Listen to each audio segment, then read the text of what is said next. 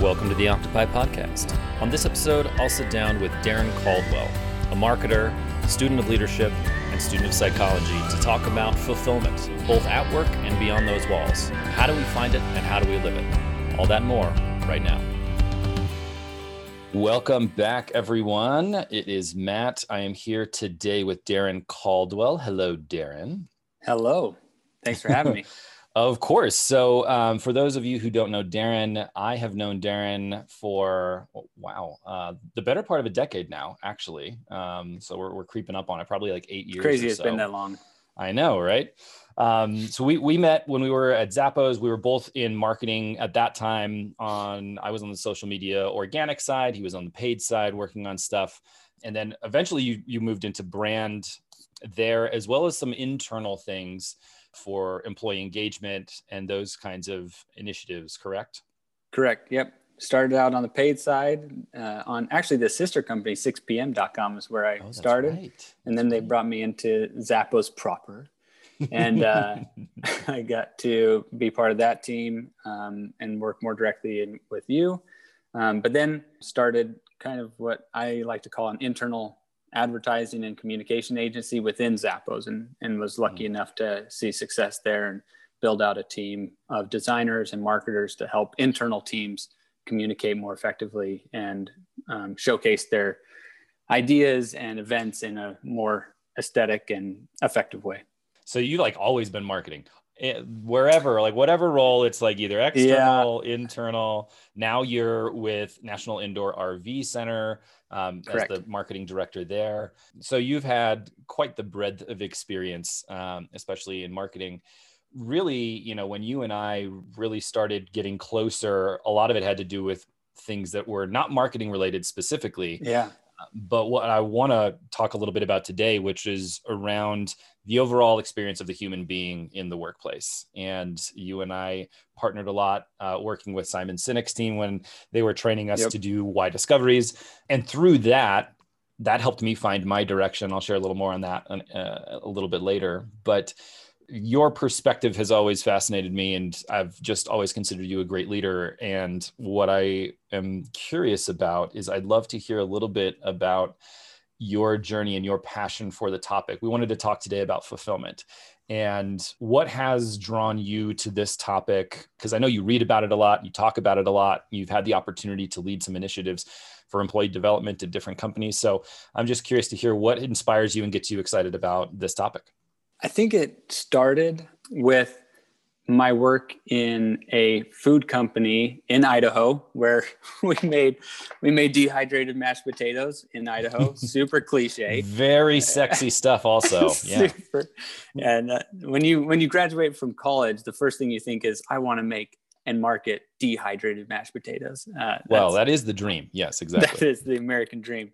So I was with the company. I'll leave their name out, but needless to say, appreciated the experience there, but did not find a lot of fulfillment. In fact, it was such a toxic work environment, leadership putting undue pressure on employees, throwing employees under the bus when their initiatives didn't go well. All these factors came together to make a very unfulfilling work experience there. And I remember me and my coworker, she was like my second grandma. She was amazing. And I remember me and her worked very closely on putting together these huge events for over 100 food brokers that would come out, and we'd wine and dine them for a full 5 days. And this was major stuff. I was creating videos and materials and designing custom pamphlets and the whole 9 yards, swag, hats, everything. And we just got done pulling one of these off. And at the end of the week, my boss went to Karen and said, "You're over budget on this thing." Instead of, "This was a huge success. Thank you so much for your hard work." Not only that, the reason she was over budget was the requirements that were put on her by leadership. And she sat there crying on my shoulder at the end of this really successful event. And I thought, this isn't how it should be. This is not what fulfillment looks like. This is not how employees should be treated. And it was at that moment that I started searching for companies that focused on providing happy and healthy workplaces for employees. Mm-hmm. And this was back in 2012. Well, not surprisingly, Zappos was at the top of that list, right? Yeah.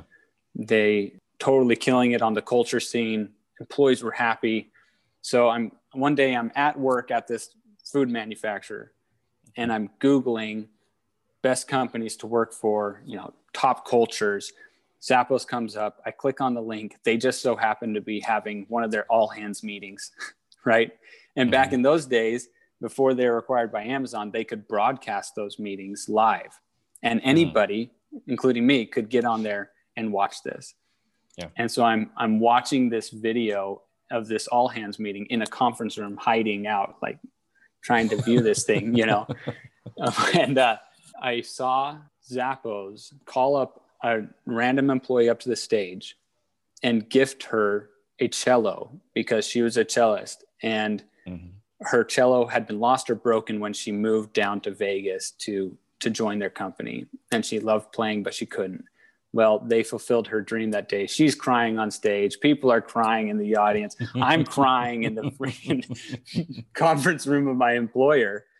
And I was just like, wow, they are actually fulfilling people's dreams, fulfilling their lives. And so it was at that point that I really started to focus on and become passionate about how do we create work environments that people want to go to every day. People want to be part of every day. People want to experience every day. And that led me on the journey to Zappos and from there on after. Yeah, I never knew that about you. The reason that you decided to come to Zappos. I was at that all hands meeting actually sitting in the audience. So I still vividly remember that. And I believe it was the result of, there was an internal kind of posting system, and it could be the wishes system. That might be what it was, where essentially if you needed something, if you had a dream, not like, I want to be a trillionaire, like not something like that, but it was, we'd gone through some hard times, kind of like you said, I was moving and my cello broke and I'd really love it. And it was, I think the purpose of that internally was just like, almost like an internal Craigslist of like, if anyone can help, we help each other out, which to me was an amazing idea. And then what you saw at All Hands was the team that managed that would eventually, usually once per year or per quarter, I think, would pick something off of that list and fulfill a wish. Amazing. So, yeah, it was really cool. And that was something, your journey different than mine, but I think the motivation was the same, which is I had come from, I went to college, studied marketing myself, was planning on being an advertising guy, making all these awesome ad campaigns and ruling the world. And I was just going to get rich doing that. And that was what I envisioned, because that was what I kind of had been conditioned in business school to prize, and this is the journey you will take. Exactly. For success. Yeah. The definition of success was being rich and building a business. That was all it was. Yeah.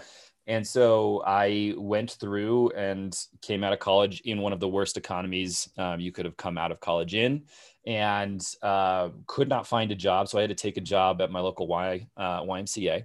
And so shout out to the Y. I owe a lot to the Y from growing up there and playing sports there. And so I took a job there. But it was, and this isn't an indictment against the YMCA, it's just, it was a nonprofit and it was a fitness club. And so those two things combined, neither one of those are really known for having great cultures. Unfortunately, a lot of nonprofits end up having bad cultures because they're so high strung. There's a ton of bureaucracy that comes with it. There's not a ton of autonomy. And while the causes may be great, the actual execution of the work can sometimes be like, at least in my experience, I see that pattern a lot. And that was my experience. It wasn't awful. It wasn't worse than other places. It just wasn't inspiring. I wasn't excited to go to work a lot of times. And so I remember that my friend Darrin, who other Darrin, not this Darrin, my other friend Darrin, who I like him already.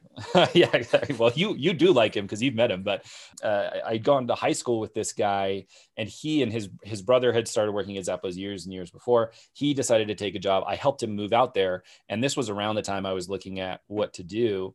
And luckily he got me in and took me on a tour at one of their old headquarters. And just was like, come look. And, I had this idea in my mind of I'm too good. I graduated college, I double majored, had a minor, all this that I was a student body officer. I was in, Greek life and stuff. So I was like, I'm not taking a customer service phones job, and had this in my mind that I was just so good and so much better above than that. Yeah.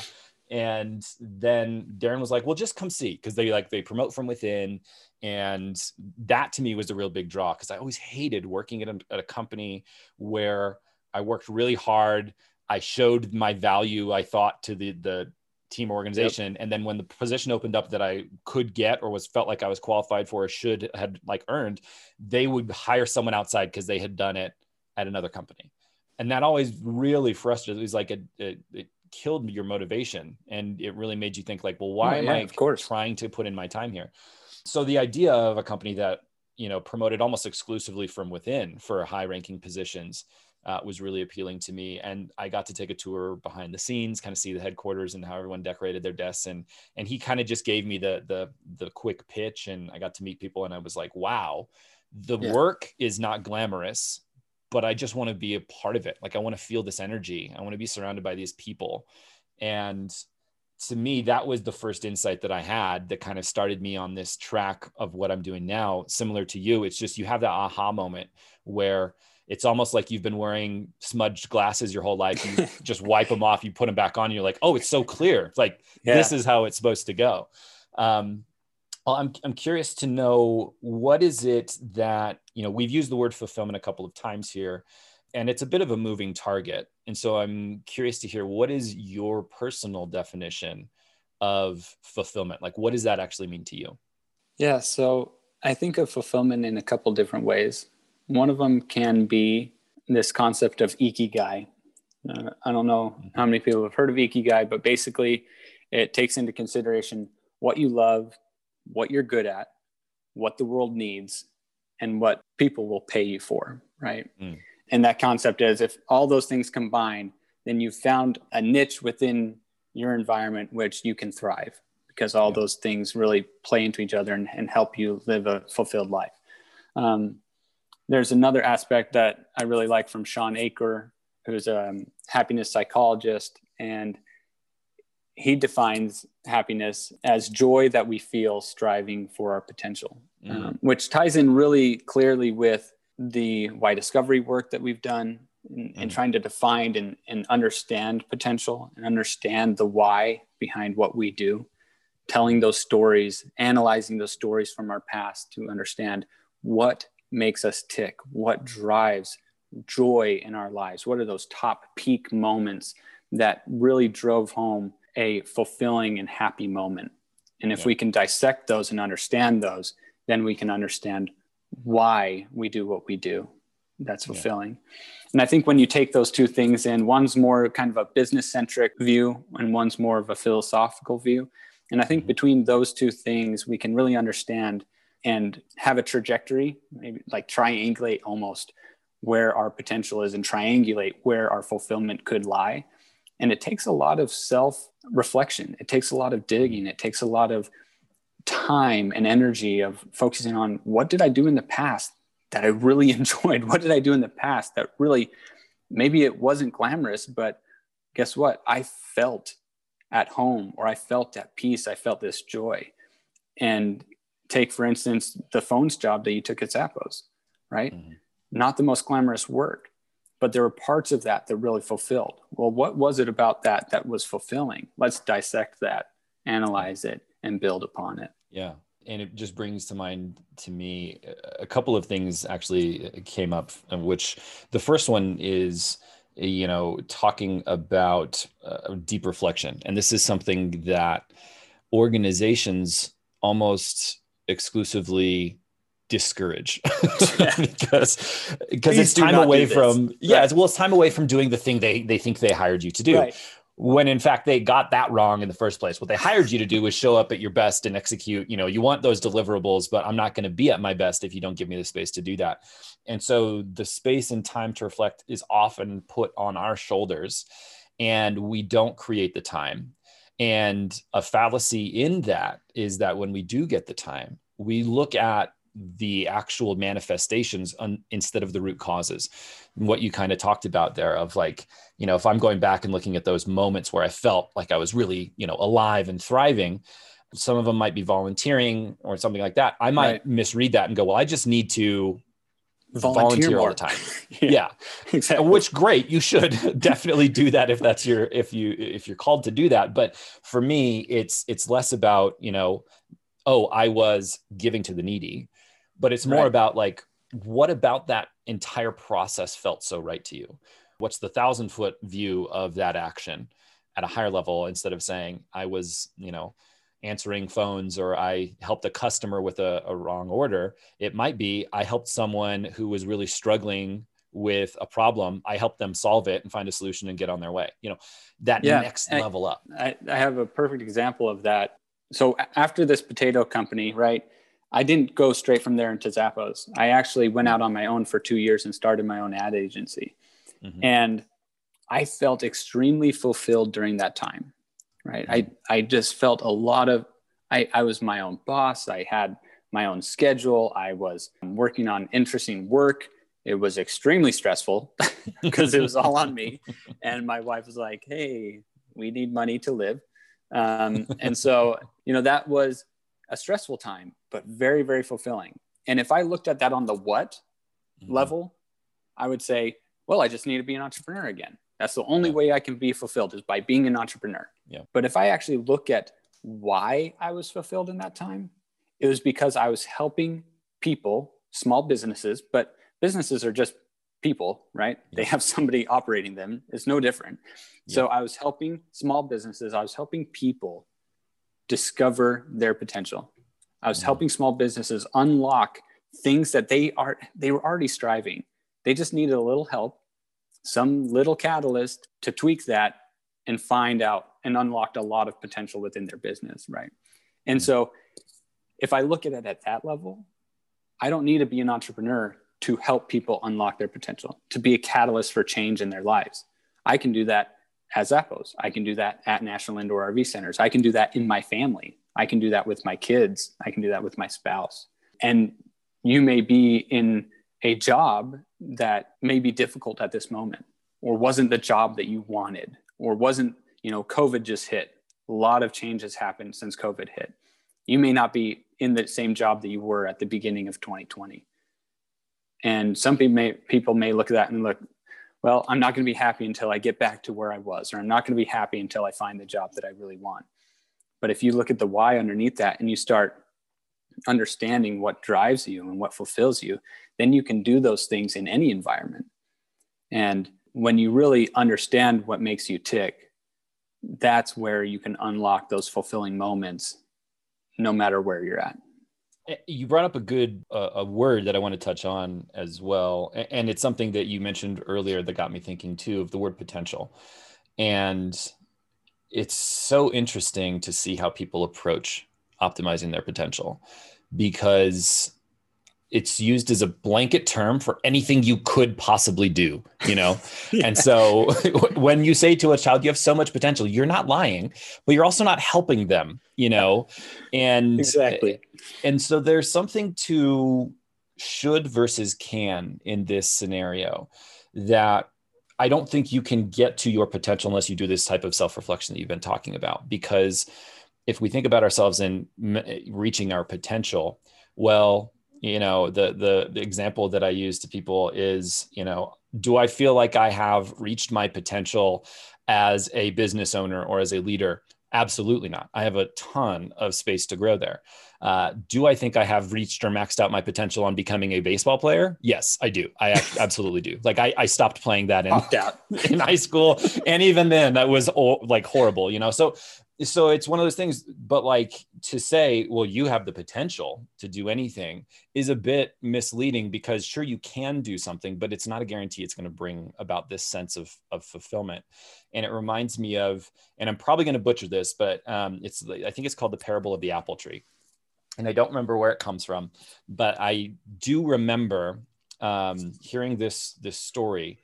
And what they talked about in the story is a hungry man is wandering and happens upon an apple tree. And it has beautiful apples. And some of them are real red and shiny. Some are green and sour. And some are growing higher. Some are growing lower. And he spends so much time trying to decide which apple to eat that they all start dying and falling off the tree in front of him. And eventually he ends up going hungry because they're like all the apples disappear while he's been thinking about it. And that's always stuck with me because I've considered myself a bit of a jack of all trades, good at a lot of things, but never a master of any. And so that idea of potential to do what is really important when you think about something like, well, I could eat any of these apples. And if I just sit here and stare at all of them, if I'm afraid to shut a door on one of them, then I'm never going to reach my potential in the one that might be bringing me the most fulfillment or satisfy that hunger. And the really awesome thing about that is if you would just take a bite out of one of them and fail fast, take a bite out of the one you think is the best option, take a bite, see what happens, right? Yeah. Fail fast, know quickly whether you like that or not. Because guess what? You can go get another apple. And if you just go get another apple before they all die, you could try maybe 4 or 5 of those. And this is a discussion I've had with my family and friends recently of, I think in America, we have this ideal that, and it might be other places other than America, but I sense it here that I work really hard until I'm 50 and then I retire and I don't do anything but sit on beaches and, drink cocktails.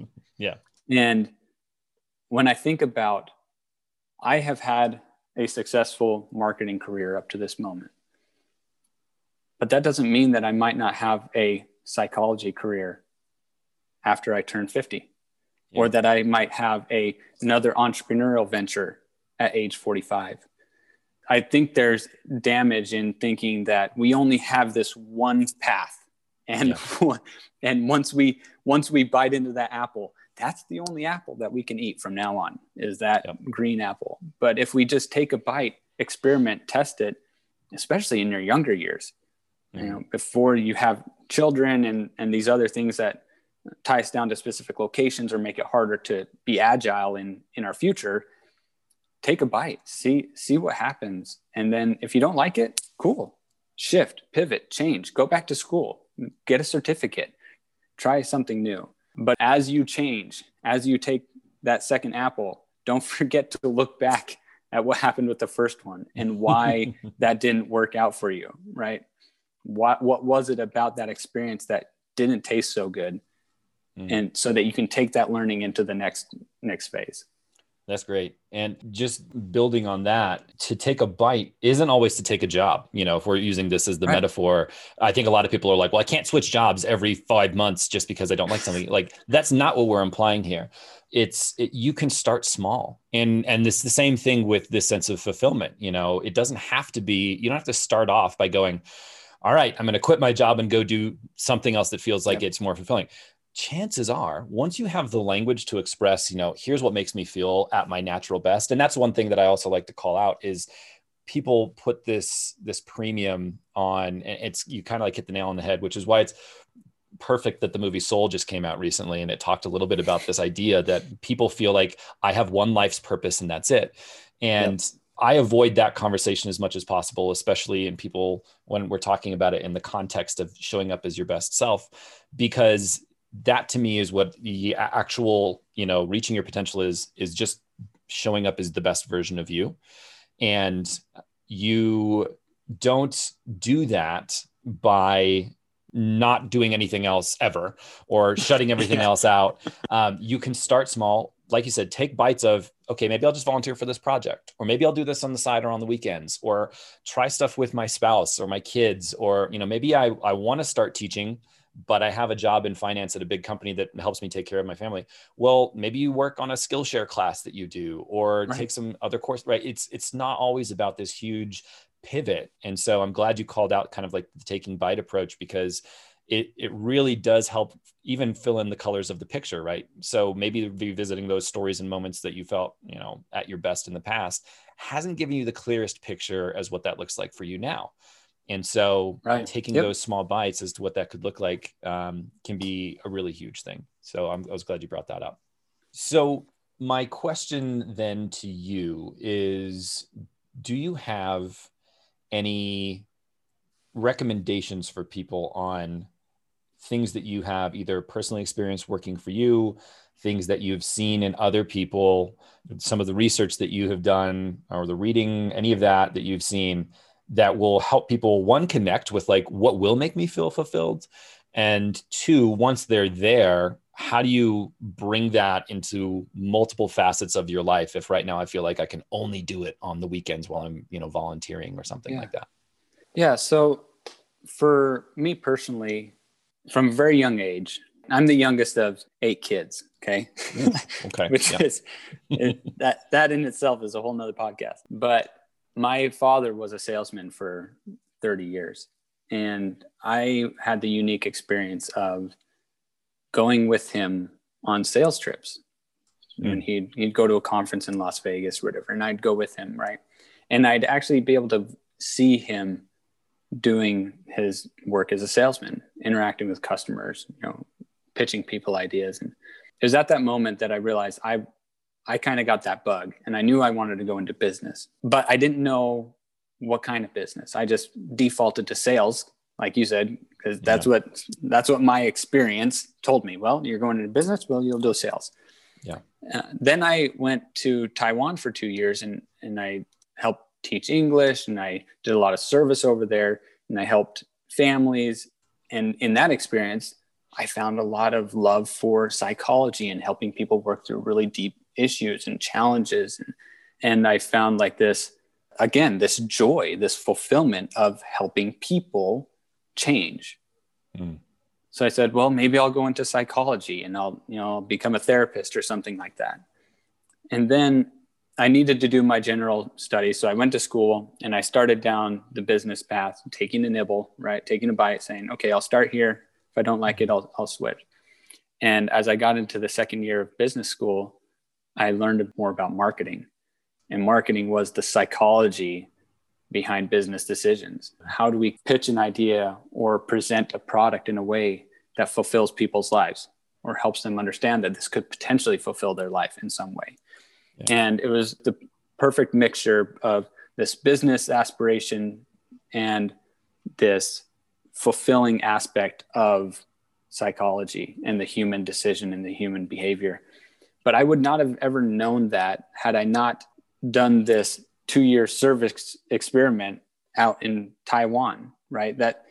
And I never would have thought that would drive that experience. I did not expect that experience to drive a career change in me. Yeah. And there's a book called How Will You Measure Your Life by Clayton Christensen, who he recently passed, but he was a Harvard professor. And really fascinating book. I highly suggest it. But in that, he talks about deliberate strategies and emergent strategies. And all throughout my life, I've always had a deliberate strategy. My first deliberate strategy was become a businessman. Once I did that, it was to get a job as a marketer, right? Then it was, this job sucks and I want to go work for Zappos. And my next deliberate strategy was Zappos. And it took me 2.5 years to fulfill that deliberate strategy. Yeah. Now, between that decision to go work for them, there was an emergent strategy of becoming an entrepreneur, teaching at a college. There was these things that presented themselves to me, other apples that kind of came into my life and said, hey, why don't you try this? And so I didn't block those out because I was like, no, I'm going to work at Zappos. That's all I can do. I just need to get to Zappos. I looked at those and I said, you know what? That looks like it could fit into helping me get to where I want to go. It's an emergent strategy that I can then apply into my life that's only going to help enrich me and build this breadth of experience. Just like while I was at Zappos, it was kind of like when Michael Phelps, I don't know if you've seen his documentary, but he talks about the problem with these Olympic athletes, that their whole life they drive towards being an Olympian. They're Olympian for maybe 8 years, maybe more. Yeah. And then they have nothing. They literally have nothing. Yeah. And I was driving so hard to get to Zappos that once I got to Zappos, I was like, sweet. And I no longer had a deliberate strategy. but I was still always keeping an eye out for that emergent strategy to come into my life. And the why discovery was one of those emergent strategies that went back to that love of helping people change, helping people understand themselves, that psychology aspect of helping people. And so I think you always need to have on your horizon, first, you got to reflect, understand what really fulfills you. And then you just set those up as goalposts of this is the thing that I need to be shooting towards, not this job, but this type of fulfillment.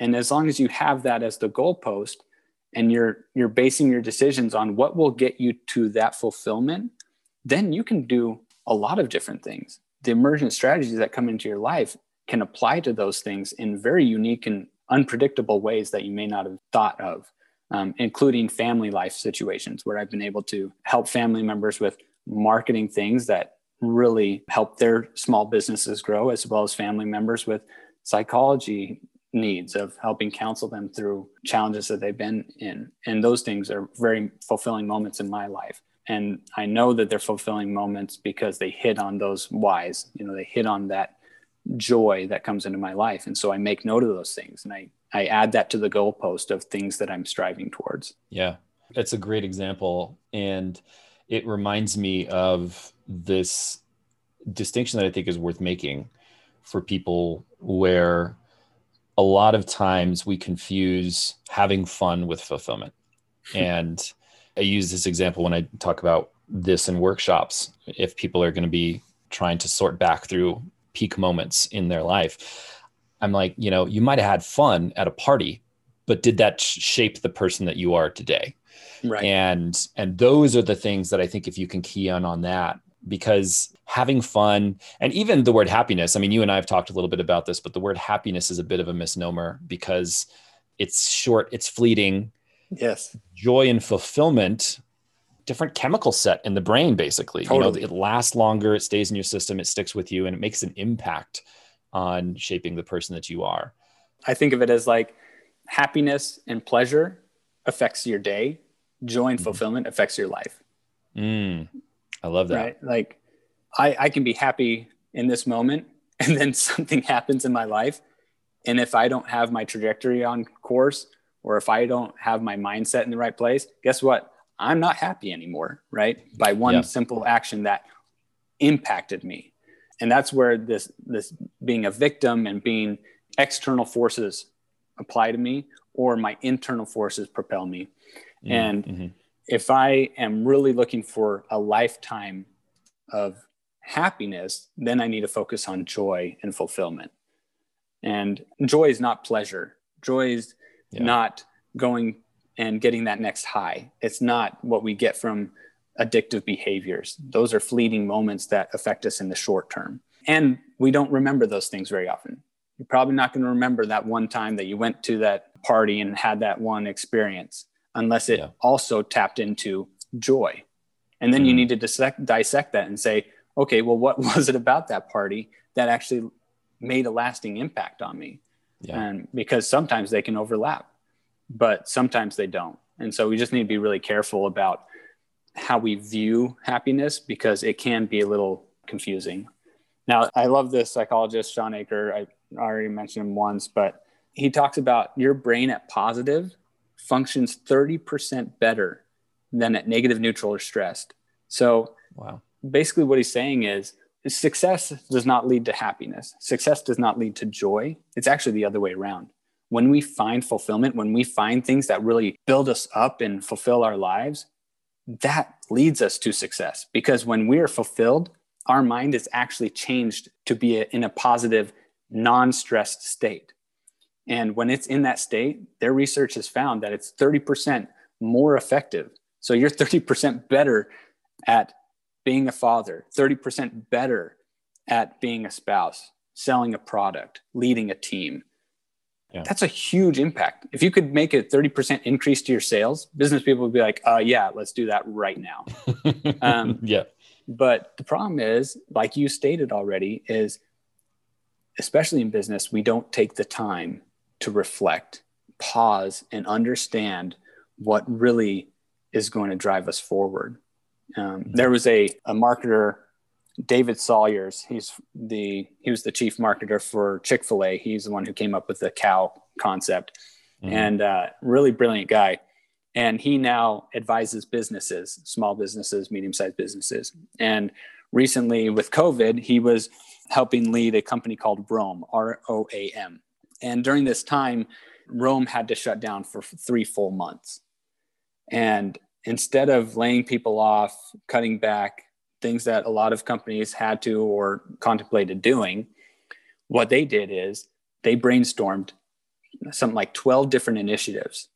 And then they let people opt in to each of those initiatives that they thought they could contribute best to. And for those 3 months, they built out what they were going to do when they came out on the other side of this thing. And really, they reflected on, what are we good at? They thought about what was their ikigai, right? What was their purpose? And then now that they've come out on the other side of that 3-month period, those initiatives that they spent time reflecting on and building and planning are now paying off in huge dividends for their business.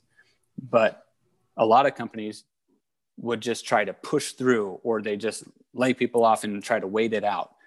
And really, this aspect of reflecting on those fulfilling pieces of your business or the fulfilling pieces of your life can pay off in huge dividends when applied in the right way. It's fantastic. And it brings to mind for me, you mentioned this. So you mentioned an author. I'll throw one out as well and kind of connect their work, which is really fascinating to layer this on top of each other. So you mentioned like the 30% improvement when operating at, when we're feeling good, essentially. Our brains have a bias for negativity. And this came from us. It's a survival thing, right? We needed to be sensitive to the risks around us just in case we were attacked or anything like that. So our brains have a built-in negativity bias. And so if you think about, I read this book, it's called Hardwiring Happiness by Rick Hansen. He's a PhD, but one of the things that he calls out there, I'll just read a couple of excerpts here that I had pulled up for today. But he mentions that lasting intimate relationships need at least 5 positive interactions to balance every negative one. Wow. And so we really start to thrive when we have positive interactions with people. That's the only real way to start laying a foundation for a lasting relationship. And like you said at the beginning, that's not just me and you as friends.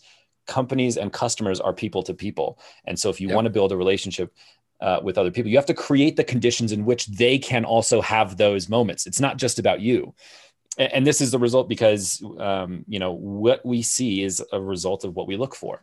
And, I think that in that same book, Rick calls this like, your attention's like a spotlight and a vacuum cleaner. Whatever you point it at, it's going to for better or for worse, that's what's coming into your brain. And if we can focus on the fulfillment piece and make it external as well. I think you touched on this at the beginning, but I really want to drive this home. Fulfillment, if you're looking for it, is not about how do I feel good in that moment. It goes back to like the fun kind of a thing. But a lot of people, and I myself, when I went through my original why discovery process, I struggled with this idea that I would source fulfillment externally. And it wasn't that people were like, well, I'm not dependent. I don't want to be dependent upon anyone else for my happiness. Right. And that's not what it is. If you look at how we are hardwired as a species, we feel better when we show up as members of a community, when we show up in service of and in community with others. And that's what gives us that long lasting. So the thing to keep in mind too, is it's not just about looking back over those moments. You talked about being an entrepreneur. If we stop at that level, we focus a lot of times just on us. Well, what makes me feel good in this moment? When in reality, the thing that makes us feel good over time is maybe finding a way to replicate that for other people. Taking that thing that makes you feel good and then opening that door for other people. And I would guess that your self-exploration, or the reason you feel so great when you help other people reach their potential, is because someone probably did that for you. Someone opened up that door and recognized, or the people who in your life you find the strongest connection and inspiration with, those are probably the people who bring the best out of you, who help you reach your potential, right? And so we feel really great when we can do that for other people. So that's a challenge I would throw out there for everyone is once you have the inward focused one, if you don't sense like I did when I went through my process, I still don't do a lot of charitable giving. I don't do a lot of volunteer work. So I didn't think I was a very generous person. And I think we all are generous in our own way. It just depends on the circumstances, what we're presented with, and how we get fulfillment from that giving experience. Yep. And I encourage everybody to, once you have that inward focus one, if that's where you start, great. Then figure out, how do I bring that to other people? Because that's, to me, where it's not just about like being a good neighbor in air quotes. It's about bringing the best out of yourself, which in turn, ironically, happens when you bring the best out of other people. And I think one way that we can help listeners to drive down to that deeper level, if you're stuck on this, well, I love being an entrepreneur because I had my own schedule and I was my own boss and I really got to choose what I worked on. Those are all very inward focused, right? That's what you're talking about, this inward level. And one way that they can get down to a lower level is, as you did those things for yourself, what impact did that have on people around you? What impact did that have on your customers? What impact did that have on your family? Positive impact. Now, there's a way to get to that through the negative, but it's a more difficult process. We'll have to leave that for another day. But the easier way is to, what positive impact did that have on the people around you? And if you try to think of very specific individuals, very specific people that during your time as that entrepreneur, or during your time in that role or in that experience, who was there with you and how did you impact that person? And I guarantee you get down to that level and you look at that impact, you're going to find a very fulfilling moment in your life and a very fulfilling aspect to your life that you can then set as a goalpost and try to strive for those type of moments, those type of experiences in the future. And they can manifest themselves in many different ways: family life, education, work life, the whole bit. And even with that example, I think it's a great illustration. Getting to the heart of the concept at the middle of those. So you talked about, I had the freedom to, I was able to make my own schedule. I was my own boss. I wasn't reporting to anyone. Well, at the heart of all of those, the common theme there, the thread that I see, is freedom. Yeah. and that in itself is like, okay, that's illuminating. Freedom is core to me. That brings the best out of me. Now, is that something that was created for me, or do I thrive and make an impact because of that freedom? That's the exploration you want to go to there, of what you're talking about. And like, how do I do that for people? What's the impact that has on the people around me? So the other thing I would just wanted to throw out there, which is another, like, it's an excerpt from Hardwiring Happiness, but I wanted to read it because you got me thinking about it earlier. And this idea that we chase the title, we chase the raise, we chase, like I said that earlier, that manifestation of what we thought was going to make us fulfilled, but really is just fun or short-term happiness. It's like taking the wrong medicine. So in Hardwiring Happiness, the quote is, in other words, a problem requires a solution that's matched to it. If you have scurvy, you need vitamin C. For years, I tried to refill my need for love, a need that everyone has, by piling up accomplishments. But this never worked because I was trying to fix an attaching to others type of problem with an approaching rewards type of solution. In effect, I took a lot of iron pills for scurvy, which didn't help. And I see this all over the place when you think about fulfillment. Is just like you talked about earlier, it's not a destination. It is off, like the fulfillment is where we go, how we feel along the way. And I know it's cliche to say it's not about the destination, it's about the journey. But when it comes to fulfillment, there will never be, and for those who listen to that episode that I did with Laura Gallagher, we talked about this. There will never be a day where you can check it off and say, I am officially fulfilled. I'm done. I'm retiring. I'm going to stay in this state for the rest of my existence. It doesn't work that way, and you used that example earlier. And as like a companion metaphor, I would even use a map, setting that sense of I'm at my best when, that's the destination on the map. You can put that, but the route that you choose to take there can be different. Bite into those different apples and see if they take you to that same destination on the map. And you'll find that in different phases of your life, it looks different and it feels different. But one of the best things that you can do, at least in my experience, is when you put to paper and you don't just think it in your mind, but you actually put down the words, you communicate them with someone else, have a conversation with someone.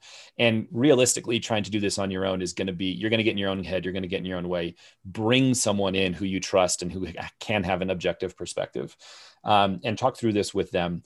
But the idea of sitting down and saying, I'm at my best when, the best version of me. Yep. And on our team, we call these the give and the get.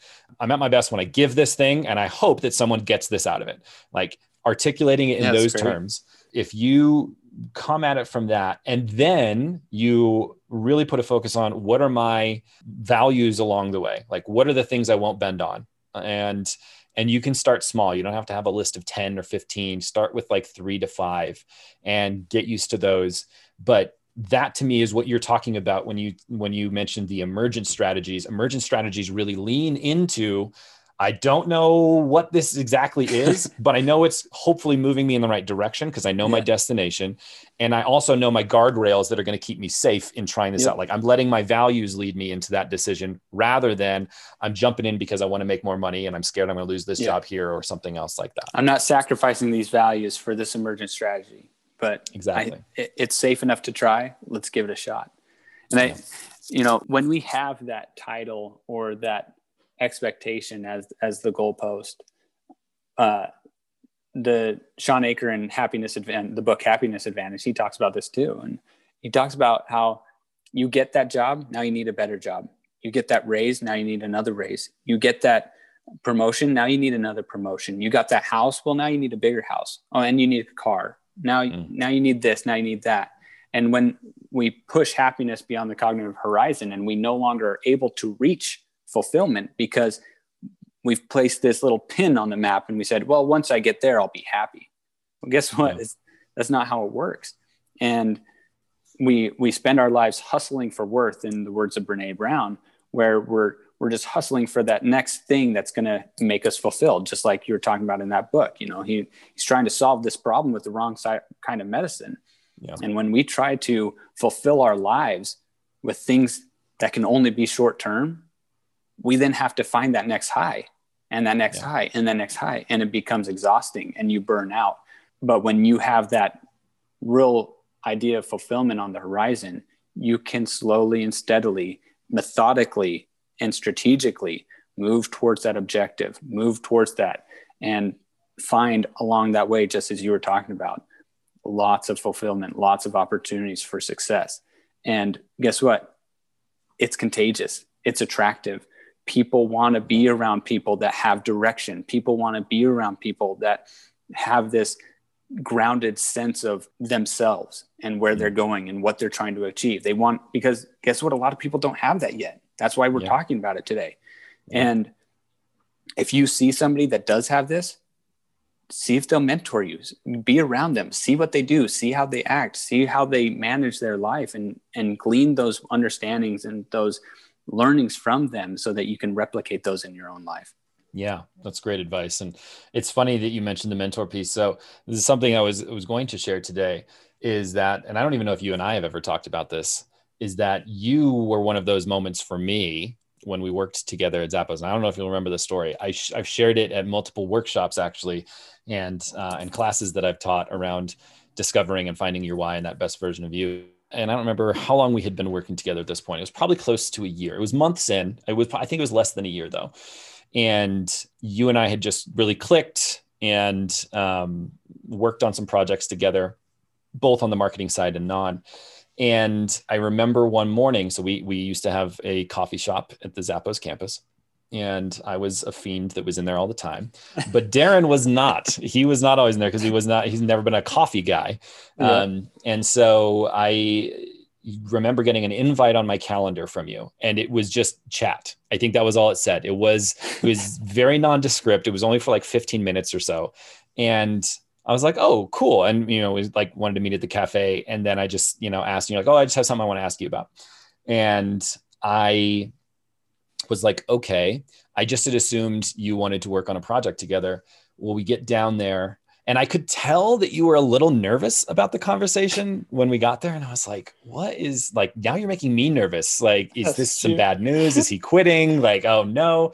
And when I asked you like what was up, you just basically said like, I was wondering if you would mentor me. And that was one of the most powerful moments. And I don't know if I've ever told you this, but that was one of the most powerful moments that I've had. And you helped me understand in that moment how important teaching was to me. I'd been in leadership roles before. I was leading teams at that time as well. And I had people quote, follow me, but it was never to the point where someone came up and asked me, hey, and it mattered a lot because you were someone that I respected as well. And so I actually looked up to you. So it was a very meaningful moment. And I share that one, just to say thank you, because that ended up leading me on a lot of realizations about where I want to go and what I wanted to be doing. But two, also to kind of just shine some light on, you can be a moment for someone else as well and help them with that. And just the act of asking if someone will mentor you can be a very powerful thing. And so I was glad that you brought that up. And also it's That's just, awesome. One of those things that you don't know the impact that you have on other people. And I think that's really something that can bring into, and if you're clear on the impact you want to make on others, it changes how you show up in those interactions. And chances are you have a more impactful interaction with someone if you show up that way, then, if you're just looking for getting a project done or how can I get the certification or whatever it might be. Yeah. And I think it goes back to what I was just saying on, find somebody who's reflecting those values that you either really admire and hold dear, or that you want to have in your life. Maybe you don't have those things yet. Maybe you struggle in some ways and you want to be more ethical, or you want to be more empathetic, or somebody who shows up in a more meaningful way for others. Well, find somebody who does that in your life, and guess what? Spend more time with them. The more time you spend with people, the more like them you become. It's like you are what you eat, and you are who you hang around. And I saw you as somebody that really thought differently than others that I had met. You approached things differently. You were very fun to be around, which I'm kind of an introvert. I am not the funnest of the bunch, right? False. And I wanted to be somebody, I knew that a lot of people liked being around you, respected you, looked up to you, and I did as well. And I just wanted to surround myself with people that fulfilled me, that lifted me up, that were positive influences. Every time we got together, we'd talk about interesting things or new ideas. And that's what I needed in my life. And I felt happy because I felt fulfilled. And I wanted to have that more often in my life. And what better way than to have a mentorship where I could as well be taught, not just, view those experiences and be on the sideline for those, but actually be taught those experiences and try to learn how I could apply them in my life. So thank you as well for being that example. And for those of you that are, struggling, you might be surprised at who's around you and who is willing to mentor you. All you have to do is open your mouth. And if you have a decent relationship with them, you're going to find that people are more than willing to help, but you have to be the best student you can be.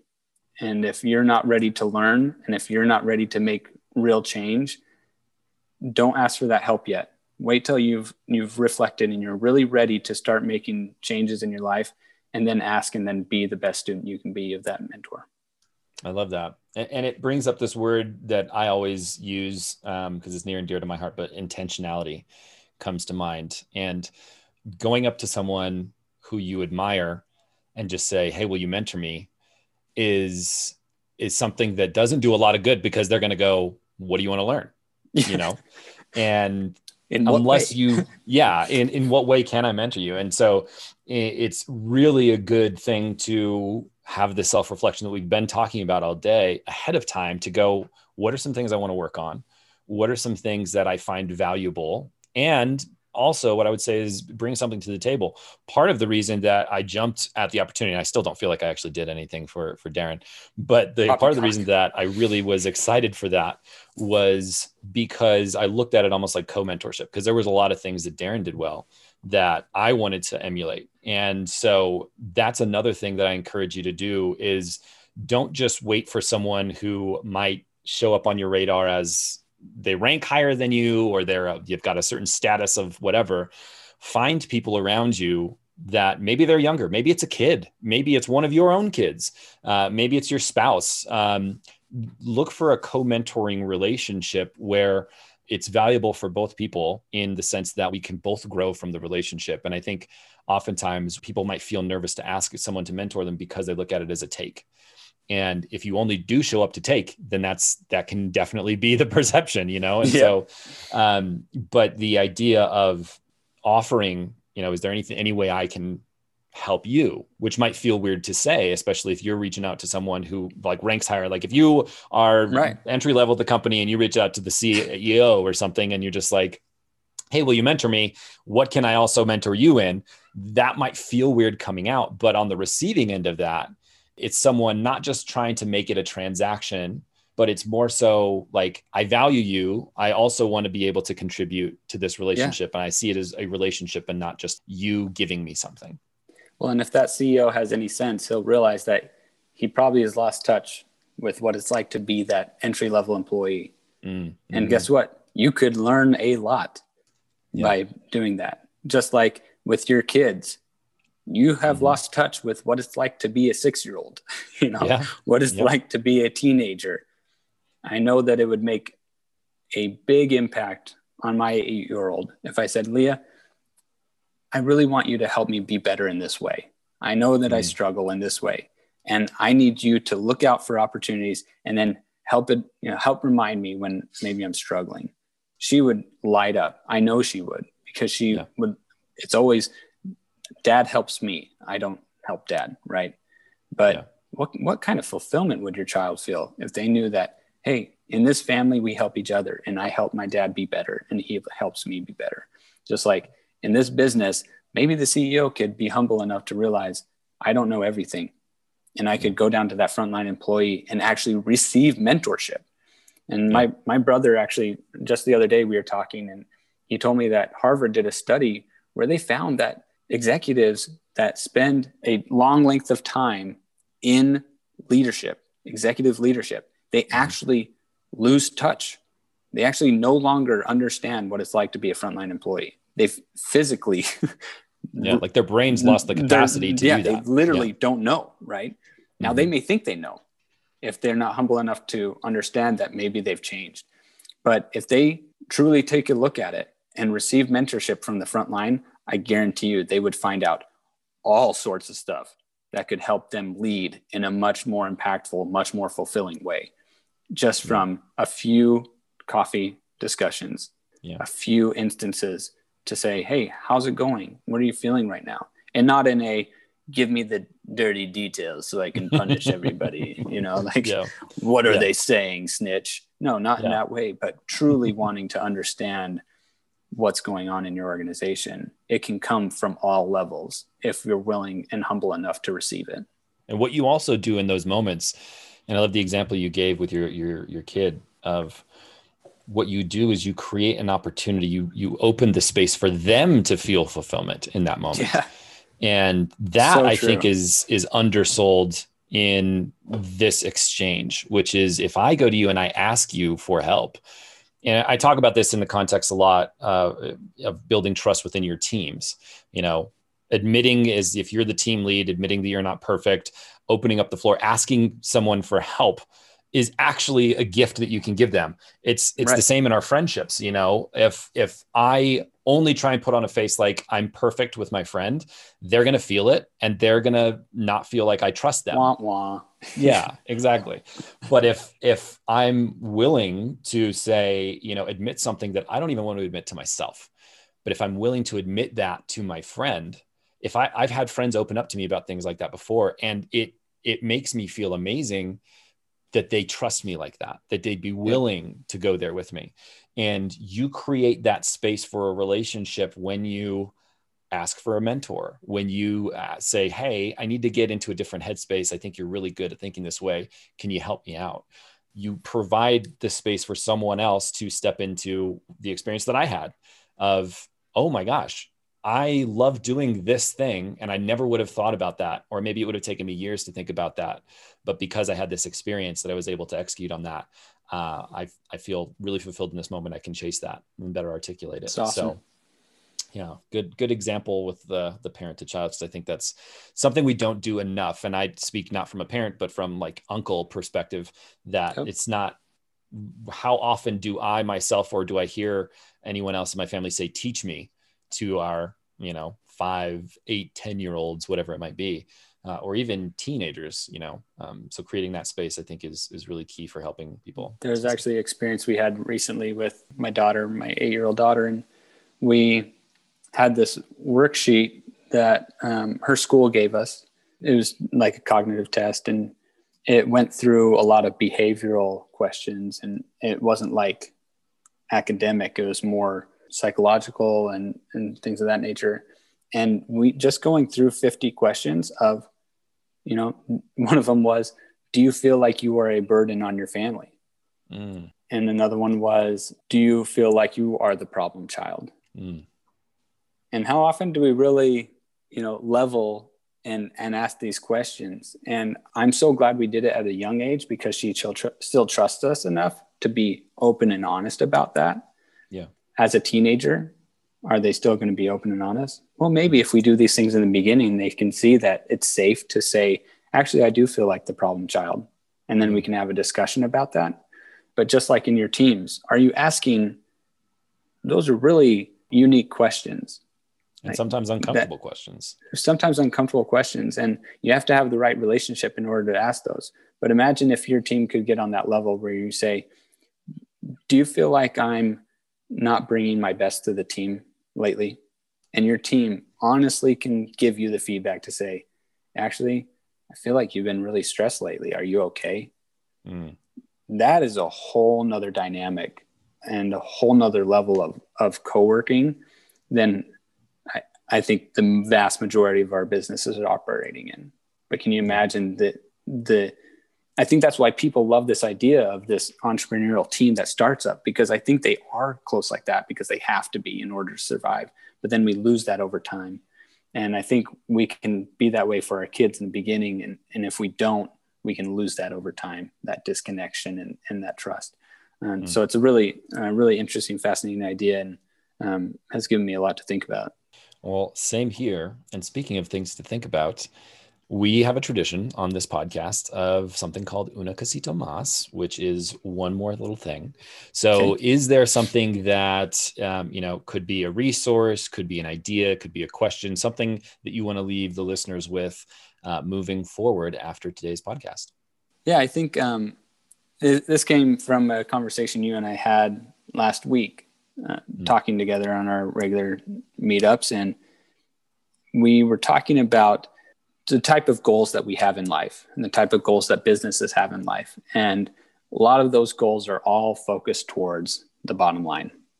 Yeah. I need to make this much money. I need to get into this big a house. I need that really nice car. We need to make this type of profit this quarter. We need to increase profits of this amount so our stakeholders are happy.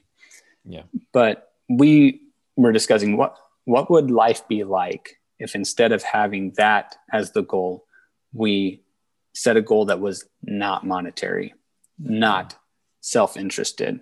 And so maybe the one more thing that we could pitch to our listeners today is, what's one goal for 2021 or for the next few months that you can set that has no bearing on salary, title, anything like that, but really is a goal of, maybe it's to share more of your own challenges that you're facing with somebody you trust and deepen that relationship. So I'm going to share 3 things that I haven't wanted to share, but I feel like I need to.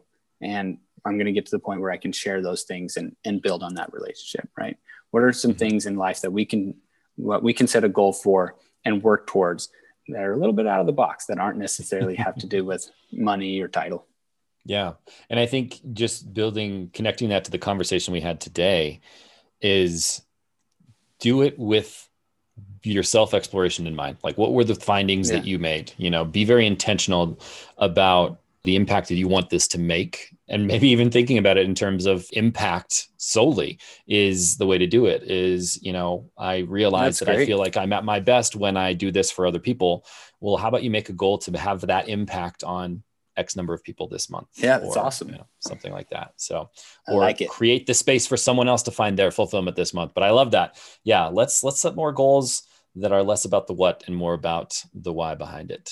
And well, thank you, Darrin. I'm definitely going to bring you back for more conversations. I appreciate it. Love to. Thank you for having me. Of course. And thank you all for listening. And we will see you next time on the podcast.